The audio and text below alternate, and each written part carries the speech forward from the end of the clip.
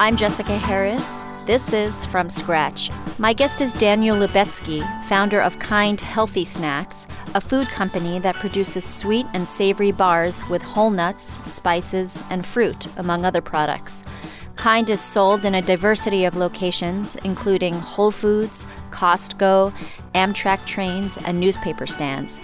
Daniel is also the founder of Peaceworks, a producer of Mediterranean spreads such as tapenades, hummus, and baba ganoush. Peaceworks aims to foster business relationships among neighbors in the Middle East and other groups in conflict as a way to reduce conflict in those regions. Daniel grew up in Mexico City and speaks Spanish, English, Hebrew, and French, and a little bit of Yiddish, no? Yeah. Welcome. Thank you. Thank you so much, Jessica. Before we dig into Kind, I want to talk about Peaceworks, which was the company you founded in 1993 that focuses on Mediterranean spreads. What was the germ for founding this food company in the early 90s? I didn't know it was going to be a food company. It was more about trying to use business as a force for bringing Arabs and Israelis together. That was what I was very passionate about since writing my college thesis and law school work about how to use market forces to help trading partners shatter cultural stereotypes, cement relations with each other. So that was the impetus of what I was doing. And it became a food company because as I was looking for ventures, I was looking in apparel, I was looking in Dead Sea minerals, and food became the area where I found my passions best. I didn't understand Dead Sea minerals too well, but I understood food, and that's how it started. And so food was secondary to the primary mission was to facilitate joint ventures among conflicting neighbors. So what's an example of a collaboration which you established at Peaceworks between two conflicting groups?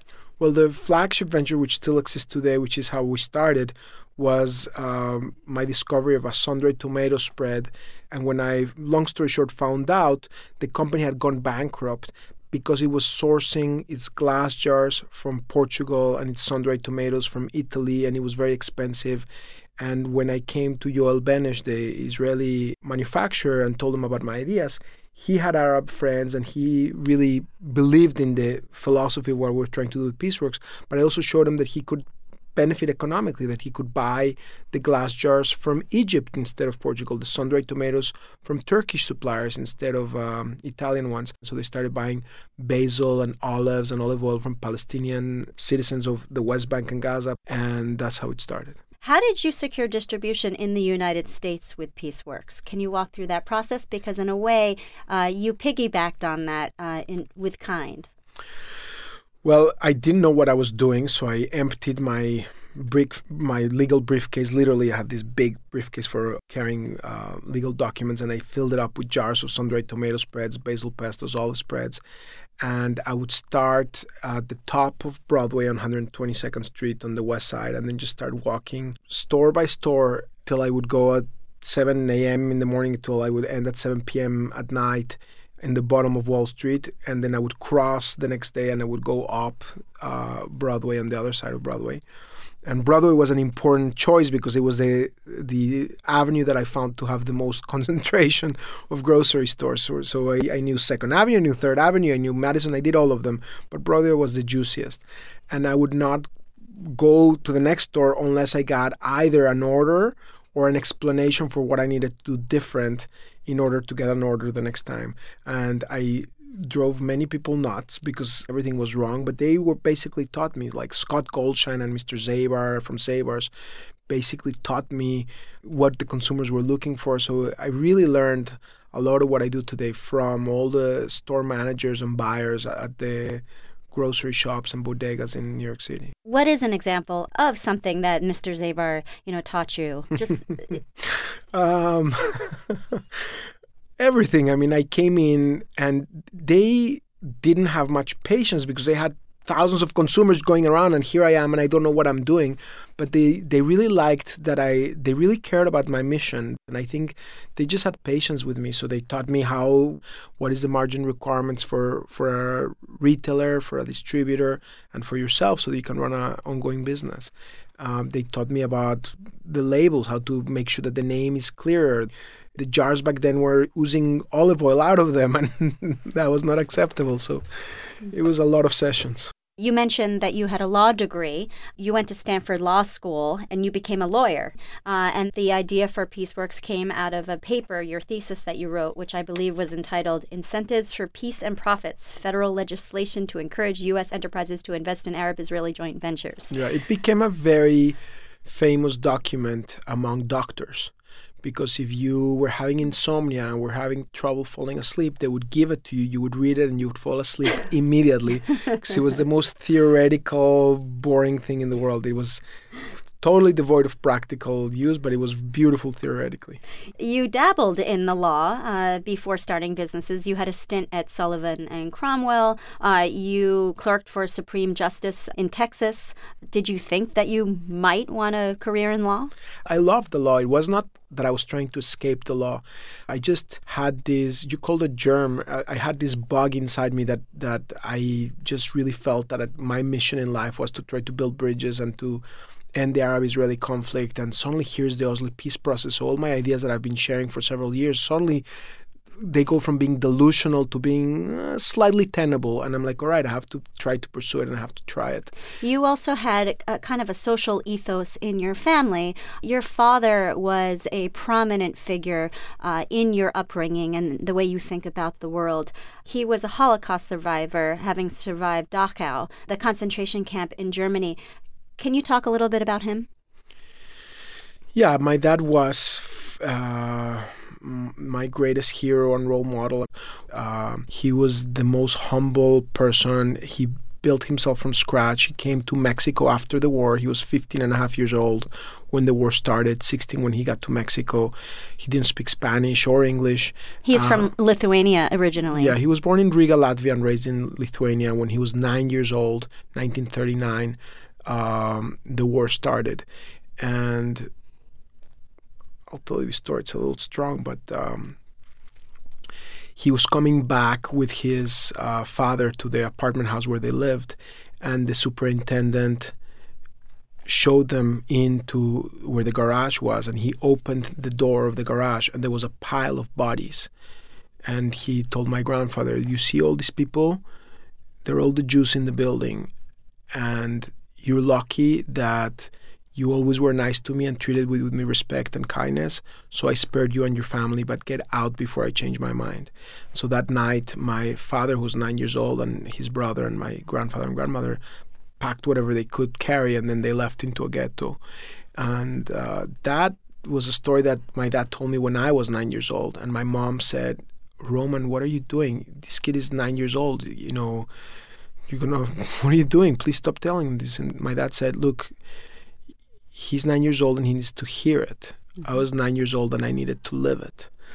But the other thing that was no less powerful and important was the stories that he told me about people that in the worst of circumstances would rise up and do something kind, like this German soldier that threw a potato to him. And my dad used to tell the story of how he felt he was going to die and he was really malnourished, and that potato meant for him the difference and survival, and the soldier took a risk by giving him food for the soldiers. So those were the stories that I most admired, the way my dad always remembered the moments of kindness. I mean, it's the darkest of moments. And there's a quote that I really love that connects to that from Rabbi Hillel that says, in a place where there is no humanity, strive thou to be human. So the name Kind Healthy Snacks, did your father have influence on the naming of the product? The name Kind was created by my team and I. It's really fascinating that we finally zoned in on it, because it wasn't, today it's so obvious that that's perfect name for us, but back then we had all these crazy ideas for the name.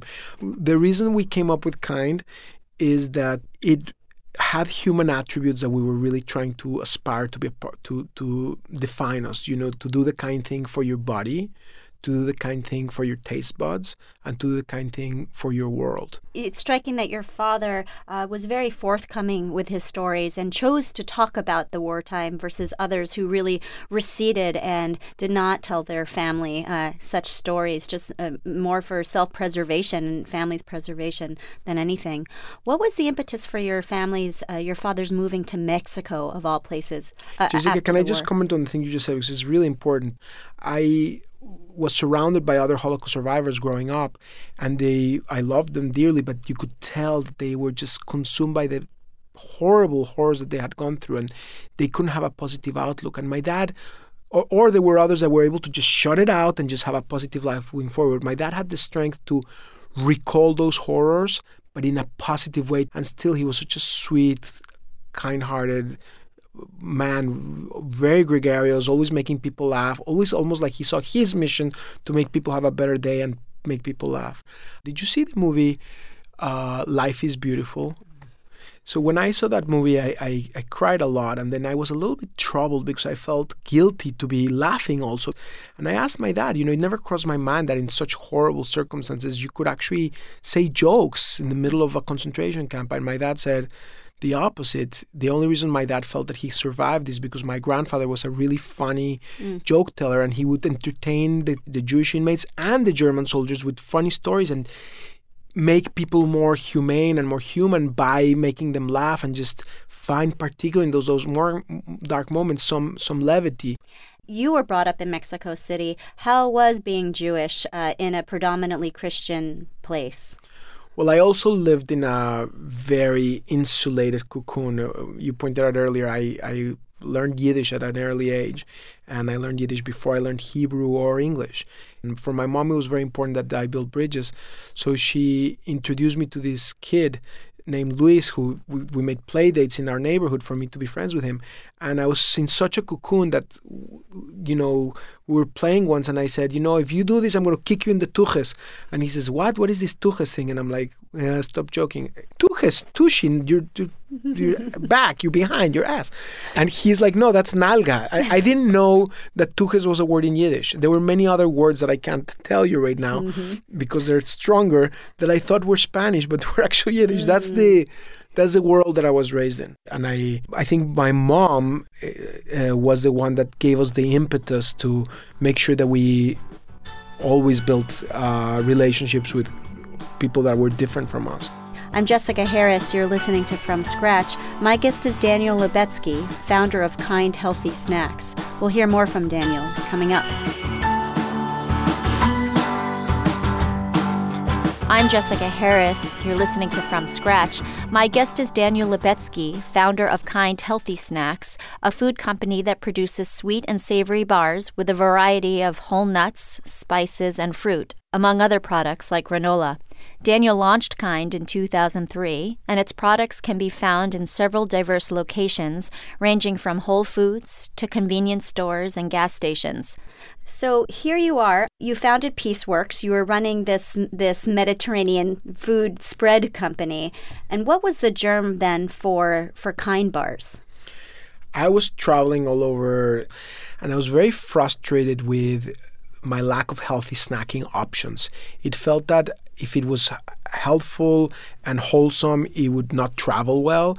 And what would travel well was either too indulgent or tasted like cardboard or was just totally artificial. I didn't find something that fit with what I was looking for. So my impetus was I was always on the lookout for healthy snacks. And Kind was the recognition that there were not those options. What did you grab before you concocted the Kind bars? What are some of the things? I truly, sincerely did not have very good options. I would take sometimes just nuts and fruit, but then the nuts, you overate them because you couldn't do portion control. Which nuts? Almonds, primarily, raw almonds. Yeah, of course, I also ate muffins, and I also still today eat, some indulgent snacks here and there. I'm not perfect, but more and more, I think every day for me it's a journey to try to improve my lifestyle. I eat 2 Kind bars every single day, no less than 2. Today I've had 3 so far. How many varieties as of now are there of Kind bars? I think we have like 25 flavors of Kind bars. Do you worry at all about the burden of choice? I enjoy your bars, but I'm a little overwhelmed when I'm like, oh, I don't know, just give me 4 choices. I agree. It's a very, very tough challenge. Did you read the book Paradox of Choice? No, but I understand the phenomenon. That's how I feel. Sometimes you feel paralyzed by those choices. So I think we do need to, we look at this constantly, and it is a balance, because when we discontinue products, the first person to pick up the phone is my brother. It's like, why do you always discontinue the ones that are my favorites? Because you always find someone that was the biggest fan of that walnut date or the sesame chocolate, and they were among our lowest turning items, but they had a core following of fans, and so that's the tricky. And each of them is like your children. You love them all, so you don't want to like give the death to anyone, but you have to be disciplined. So, returning to the early days of Kind, here you are, like Willy Loman, selling your piece works. That's from Death of a Salesman, by the way. I know. Selling your piece works. I know Willy Loman too well. I can tell you my Willy Loman moment. Please. I'm in Waldbaum's, which is a grocery chain at their headquarters, and I look around. It's all vinyl furniture from the 1960s. Everybody surrounding me is like 50 years older than me, and they all have sampling suitcases like mine.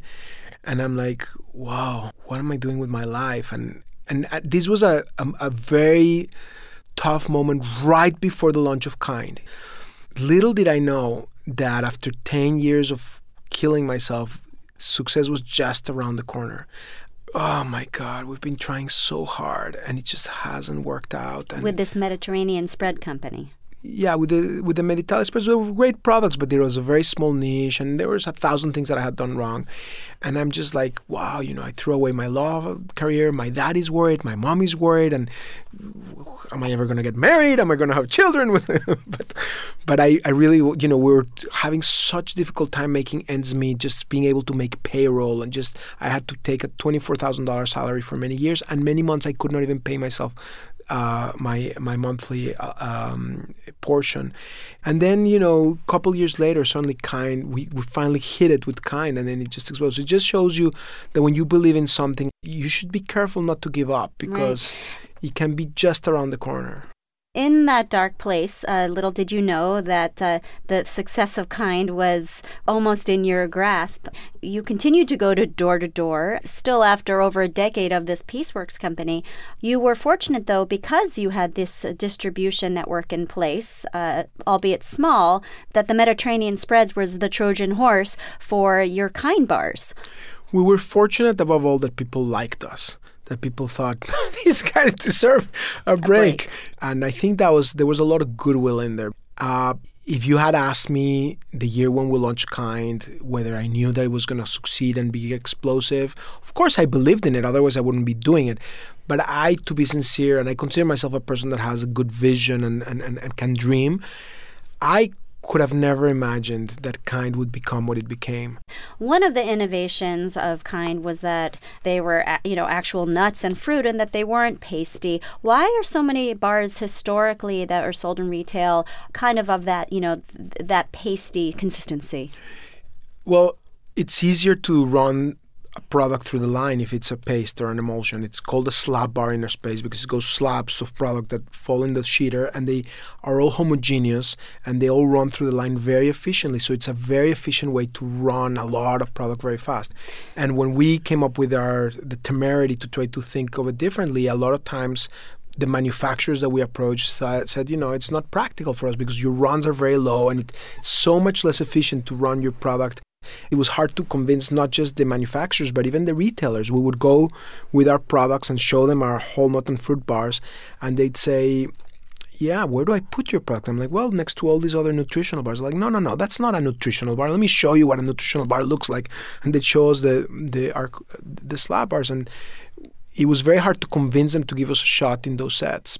You were selling a product that you would say that you could, whose ingredients you could see and pronounce. And why was the clear package, such an innovation? Why were there opaque packages before? I mean, it seems like common sense, but what's the big deal? The most obvious things may not seem obvious before they're done, right? So when we were doing it, the conventional wisdom was that you had to use opaque film to prevent the product from oxidizing, from losing moisture, and that you needed to use aluminum foil or other opaque materials.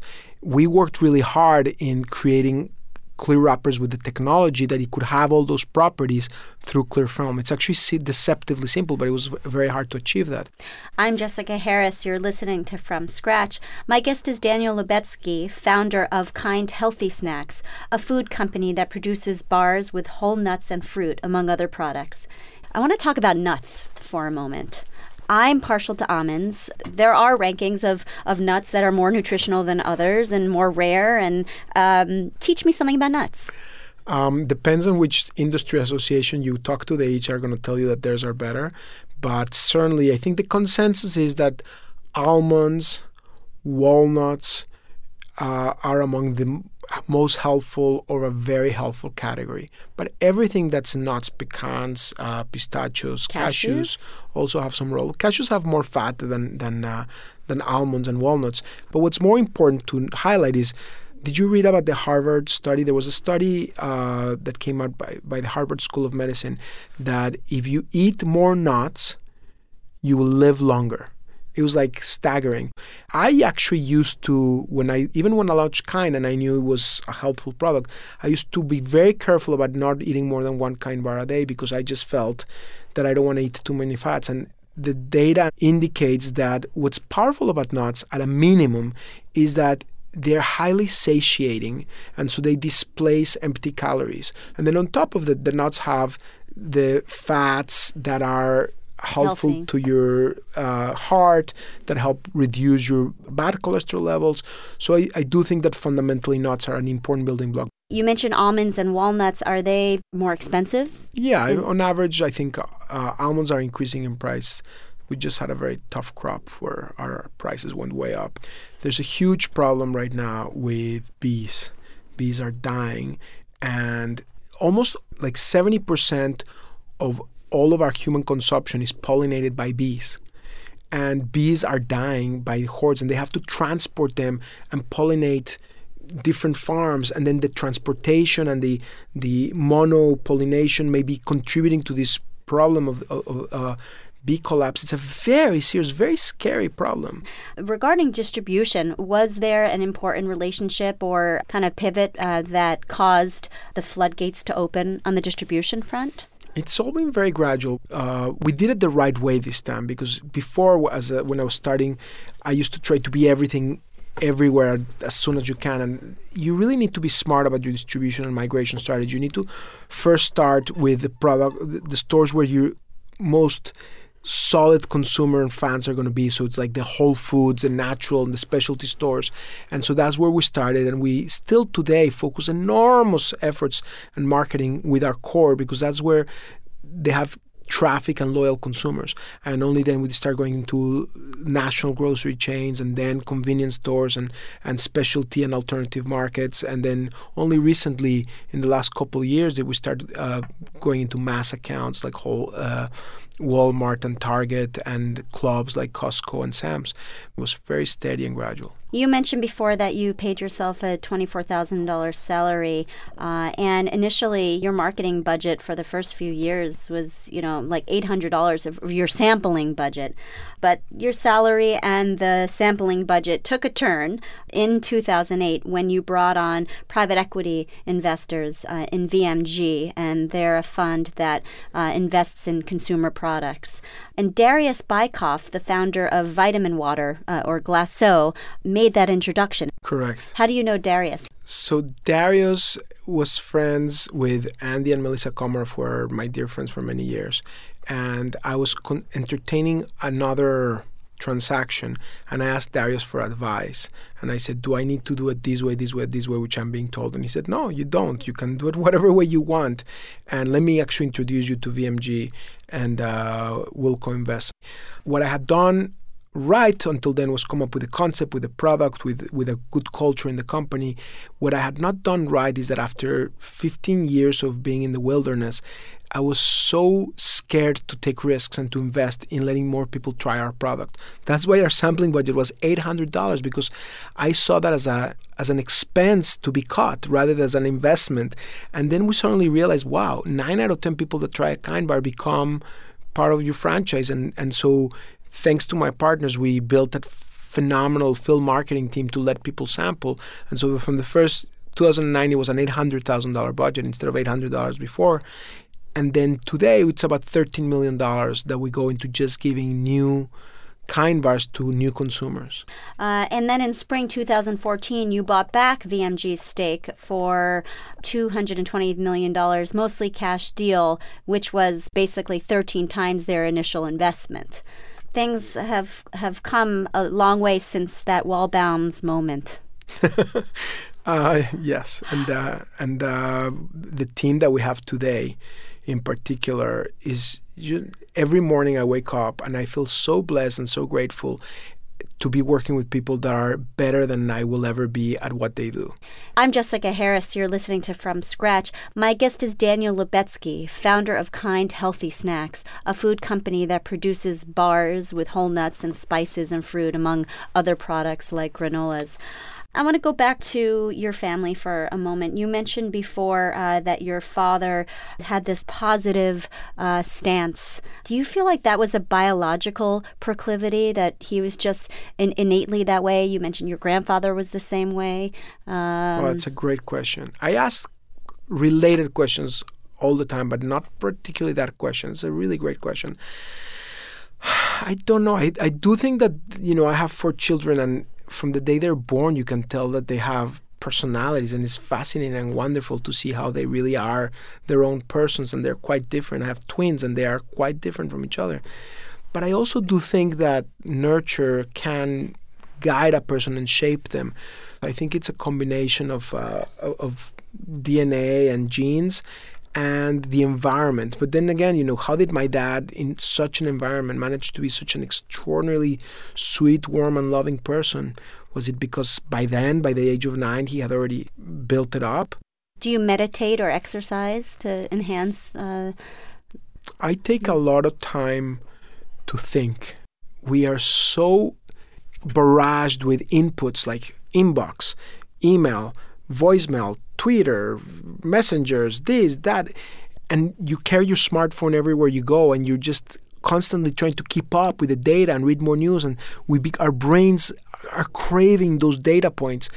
So I consciously try to find times in the day, sometimes when you run, but it might also just be when you're taking a shower. It might also be right before you go to bed. It might be when you just have half an hour to rest and you're about to grab that phone and you say, you know what, let me just be with myself and let me talk to myself. Do you talk to yourself out loud? No. I don't think I talk to myself out loud. Because in Judaism, the reason you pray out loud is not so that God could hear you only. It's so that you could also hear yourself. That's beautiful. I'll start paying attention to that. But I think it's more just silent. Focusing, yeah. You are a magician. A magician, yeah. Magicians are entertainers. Making magic requires practice and repetition. In what way has magic influenced your business? I think magic is definitely a big part of my personality and who I am, both because it requires you to be innovative and creative, and because of what you brought forth about how you need to be disciplined and practice. I think it's fun. And it also connects me to my dad, because my dad used to teach me magic when I was a little kid.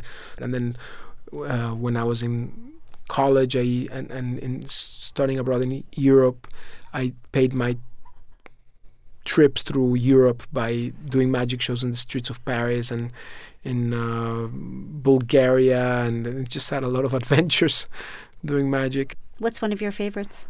One of my favorite magic? Yeah. Changing the time on your watch. I love card tricks also. Speaking of cards, you have a kind card in your wallet. What is the meaning of this kind card? So this is our latest in our effort to try to find ways to creatively inspire kindness. The challenge in doing that is that kindness, by its very essence, the reason it works is that it's a pure act where there's no ulterior purposes. So how do you inspire kindness without destroying its authenticity? So we've been toying with it for 10 years, and our latest is these cards called Kind Awesome cards, where if we spot somebody that has done a kind act already, either to you or to a stranger, then you celebrate them and say, that was really kind of you, and in appreciation for your kindness, we'd like to give you this card. And you go to the website, enter this code, and we send you a couple kind bars plus another Kind Awesome card that you can then give to somebody else to celebrate when you spot an act of kindness that they do. What's one act of kindness you spotted on the street the other day, which caused you to take out this card and give it to a stranger? Somebody seated their taxi to my wife and I. That was very, very nice. And I went into my wallet, and they're like, oh, no, that's not necessary. They thought I was going to give them money. And I'm like, no, this is what it is. And then they were really happy. Or somebody seats their seat in the subway to somebody else. Or just, on the 6th line on the subway lately, I don't know, people can get really mean to each other. And it's become like this laboratory of like social behavior. I don't know if you ever saw the Batman movie with the Joker where he's like creating these social experiments in Metropolis and people are like, are they going to do the right thing or the wrong thing? In the 6th train, a lot of times people are not doing the right thing. They're being really jerkish to each other. The trains are really delayed and it's kind of scary. So when somebody behaves really kindly in those environments, I give them one of those cards. On the 6th train, the Lexington Avenue line in New York City, you mentioned your wife briefly. She's a doctor. What kind of doctor is she? She's a transplant nephrologist. Ah, kidney. Yeah, you know it. When I first met her and she said a nephrologist, I'm like, oh, is that people that deal with the dead bodies? Like, no, that's a necrologist. I'm not a nephrologist. It's kidney doctor. I'm like, okay, good to know. And a mother of 4. And a mother of 4 and an incredible partner, the sweetest woman in the world. And she goes to the Bronx to help for her job as a transplant nephrologist. And she's on call this week. Well, thank you very much for joining us. Jessica, thank you so much for having those really interesting questions. My guest has been Daniel Lubetsky. Coming up, we'll meet Scott Moody, co-founder of AuthenTec. I'm Jessica Harris. This is From Scratch. I'm Jessica Harris. This is From Scratch. My guest is Scott Moody, co-founder of AuthenTec, a company that makes fingerprint sensors that could unlock mobile phones and computers. AuthenTec was sold to Apple in 2012 for $356 million, and the fingerprint sensor first appeared on the iPhone 5S in 2013. Scott is also the co-founder of K4 Connect, a company that helps users integrate disparate technologies into one platform. Welcome. Well, thank you, Jessica. It's great to be here. So you worked at Harris Semiconductor for 18 years. You had some colleagues who introduced the idea of a fingerprint sensor technology to you. Can you talk about that moment when you first came into contact with this idea? There was a guy that worked for me, Nick Van Vano. He set up a meeting, wanted to introduce me to this other guy named Dale Setlak. This was back a while ago, the late 1990s, and I think we still wore suits or at least ties into work most days. And here comes Dale. Dale has long hair in a ponytail. He's a little bit bald on top, and he's wearing a nose ring. And I'm just like, who is this guy? They presented this idea of a fingerprint sensor. I'll be honest, Jessica, I didn't really think it was a great idea. But Nick, who I knew exceedingly well, thought it could work. Dale convinced me he was an incredibly smart guy. And I really saw the whole idea of passwords starting to be a problem. So we actually started a research project around that very idea.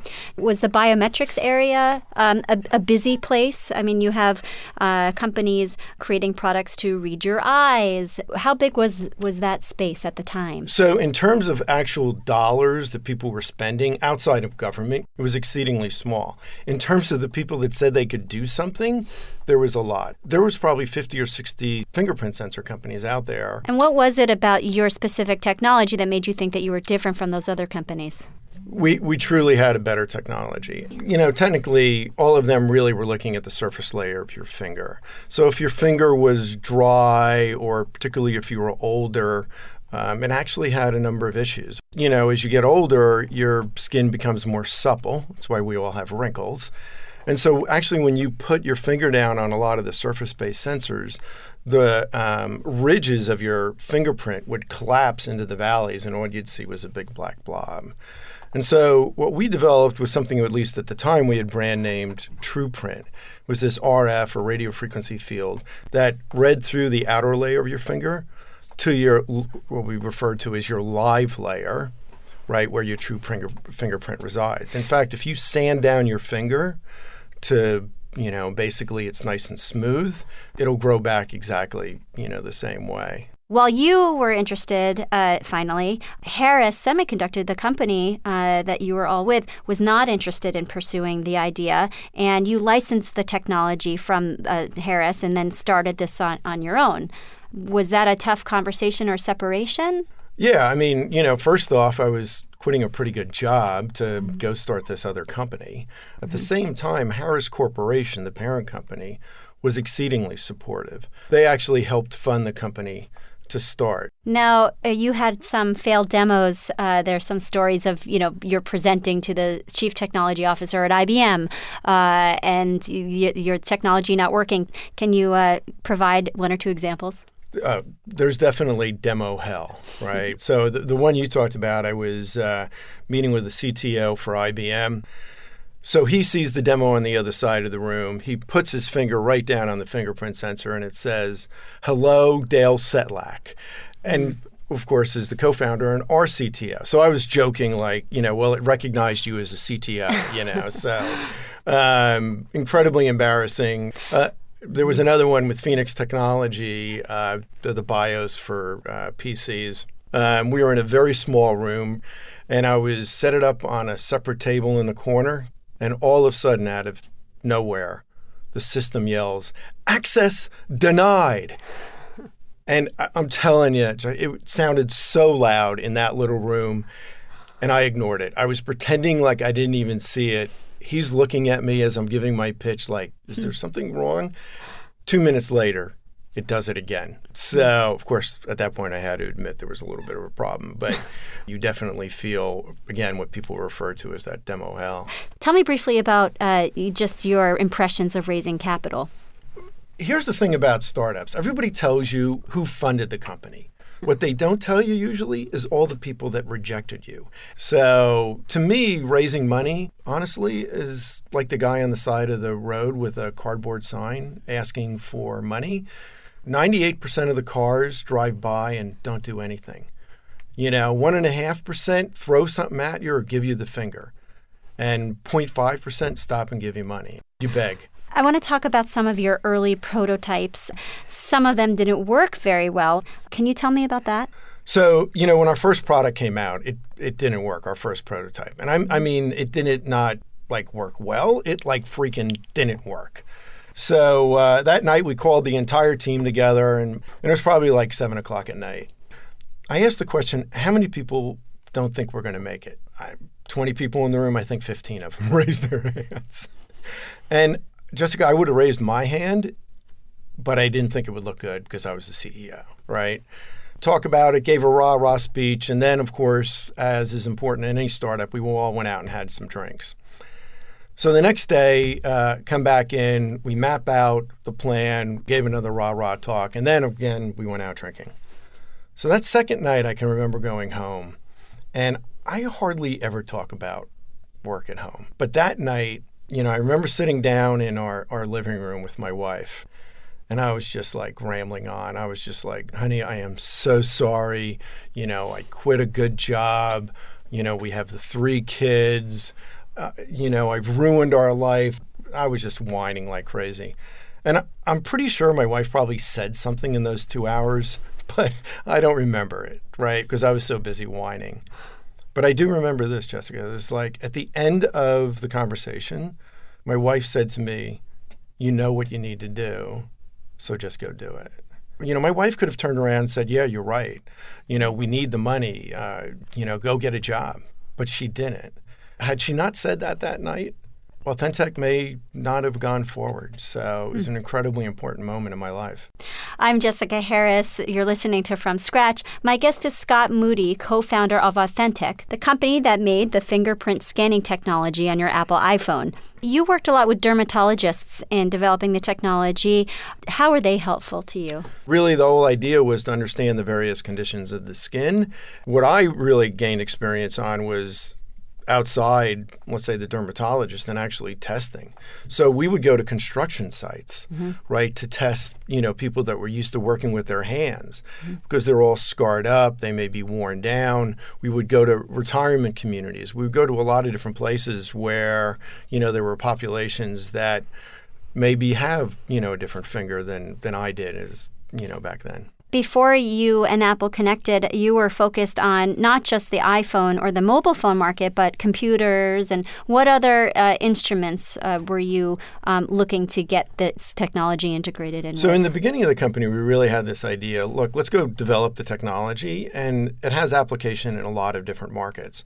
It can be, for automotive, PCs, cell phones. But when we really saw that the PC market was taking off and then the cell phone market, we generally stopped paying attention to those other markets. Now, you chose the PC market at a time, though, when people were not maybe spending as much money for PCs, because this is during 2008, right? All of a sudden, high-end PCs disappeared. And for us, the challenge was that was our market, these, generally over $1,000 high-end PCs. And if you remember, the beginning of 2009, those weren't selling. So then how did you pivot then from your market, which at the time was high-end PCs, to then mobile phones? Really, the people that got us our start in mobile and really for the whole company in terms of the largest first orders was Docomo and Fujitsu out of Japan. The big issue, frankly, Jessica, is that our fingerprint sensor was ugly. If you literally could see and touch the fingerprint sensor. So the big focus when the downturn hit was if we really wanted to get into smartphones, aesthetics was incredibly important. And we started on this whole idea of how do we cover up the fingerprint sensor, right? So that you don't really see it and it aesthetically matches with the phone. And so I think really that gave us a big push, right, to eventually be acquired. You went public in 2007, which was a big moment for you. I mean, here you are, a guy from New Jersey, and here you are ringing the bell at NASDAQ with your wife and 3 daughters. Can you talk about that moment for a second? So it was freaking cool. When you take a company public, it's kind of like winning the Super Bowl. My daughters actually rang the bell to open the stock exchange. And, every time I even say that or think about it, I get a little tingle, and I just had one. That was a great thing to share, with my wife and daughters. And, of course, the team as well and their families who also came up. When did you get on to Apple's radar screen? Look, it's funny because people ask me how long does the design win take? What does that mean? The design it's actually the OEM or the customer saying, we will design in your product. So the honest answer is anywhere between about 3 months and 14 years. In the Apple case, look, I met with them in 1998. I don't even remember who. And then, of course, in 2012, they acquired us. And a year later, it came out in their, the iPhone, 5S. So what's that, 14-year design in. When you presented it in 1998, you probably were thinking about it for Apple computers. No, that's exactly right. Because the iPhone nor the smartphones really, as a category, existed in 1998. AuthenTec was sold to Apple in 2012, but you didn't know what they were going to use the technology for, and it wasn't until Apple made the public announcement that they had this new touch sensor in their phone that you found out that it was in the phone. Yeah, right? I had no idea. I mean, obviously, Apple's a very confidential company. They certainly didn't share their secrets with me. And so I was just like everybody else. And let me tell you, that was really cool. That was just probably as good as the IPO. And I didn't probably realize how big it was, of an announcement, until my phone just blew up. Text, phone calls, emails, congratulations and great job. Really, I had nothing to do with the iPhone 5S or the Touch ID. I can remember a text from my daughter, my oldest daughter, who texted me something. I'm going to paraphrase is not exactly right, but it was something like, Dad, how's it feel to, really, change the face of mobile technologies? From a girl that, it wasn't that much earlier that she really didn't like me too much. That was neat. You started off as the CEO and then stepped down. How was that for you personally? I see that a lot, with founders having to step aside from a leadership role, and some take it gracefully, like, yeah, there's a better guy to lead this, and some take it, a little more as a punch in the stomach. Like, where are you on that spectrum? I was incredibly happy when Larry took over. I was burnt. I was completely burnt. And really, we had hired Larry, or I had hired Larry, who it took me 6 months to recruit into the company. Hired him before I went to the IPO, really with the idea that not long after the IPO, he would replace me. And I didn't really much like being a public company CEO. But that's when the 2008, 2009 downturn happened. So, frankly, the board didn't want me to go, and Larry didn't really want to take over about right then. So I committed to, stay a couple years later. As part of another acquisition, it was really great that Larry stepped in. Why do you think you were so burned out? I mean, is it just like inherent in a startup and an IPO and all of that energy and challenge that comes with that? Yes. And it's like, you finish this marathon and somebody's, well, hey, would you mind starting another marathon? And then you finish that marathon and it's like, look, I'll give you 5 minutes rest, but do you mind doing this other marathon? I want to talk about your upbringing for a moment. You grew up in New Jersey. What did your parents do? So actually, my father worked here in New York for a number of years. Unfortunately, in 1972, he was laid off from his job, ended up working in some bars, and eventually my parents were able to acquire their own bar. What was he doing that he was laid off? So he was, he was in technology, but if you consider technology, typewriters at the time. So he was in sales of typewriters. There's a story that your dad, after he was laid off, pretended to go to work because he didn't want his children to know that he was laid off. I can remember not only that experience with my father, but, certainly back in that generation where they didn't want to admit something like that.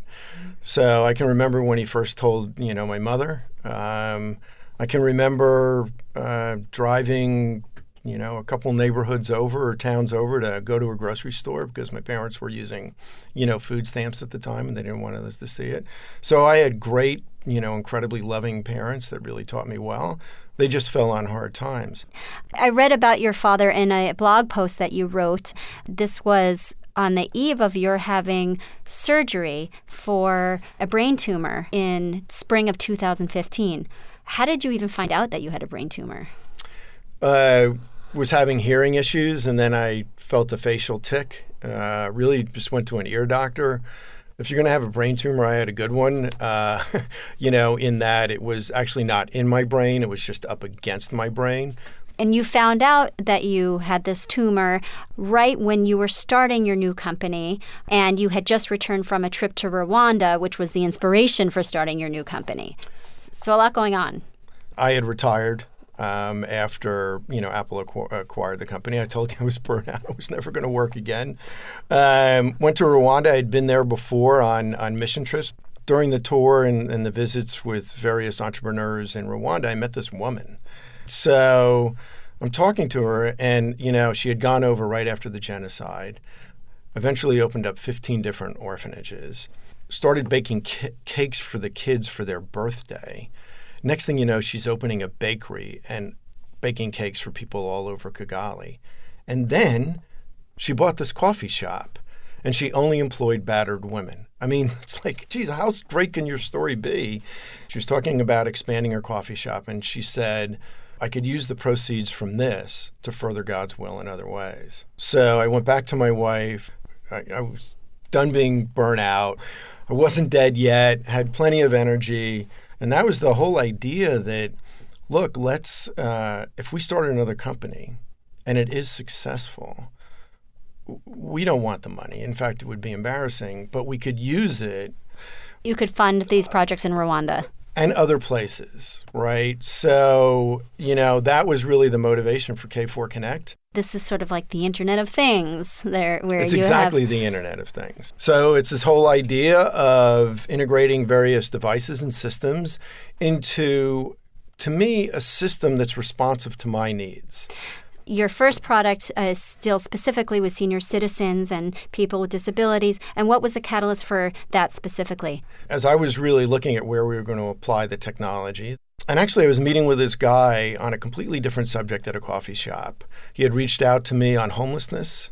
And so after talking about his advocacy, he asked me what we did. And I told him, and it turns out he has MS. And he used a cane, but I didn't know it because he was at the coffee shop before I was, and it was under the table. As I introduced the subject, Eric stopped me and he said, look, let me tell you guys why this is important to me. He says, the way I look at my day is when I wake up in the morning, I figure I have the energy for 1,000 good steps in my day. And how I use those steps defines the quality of my life. Then he pointed at us and he said, you guys can make my life better. And so, Jessica, I'll tell you, for me, on a very personal level, it was an oh God moment. Like, if I felt called to start another company in Rwanda, like, it was unbelievably freaking clear to me at that moment that that's why. Well, thank you very much for joining us. Thank you very much, Jessica. I really appreciate your time. I'm Jessica Harris. You're listening to From Scratch. My guest has been Scott Moody, co-founder of AuthenTec. If you would like to learn more about the show, please visit our website at FromScratchRadio.org. You can also follow us on Twitter at JessGHarris or find us on Facebook. I'm Jessica Harris. This is From Scratch.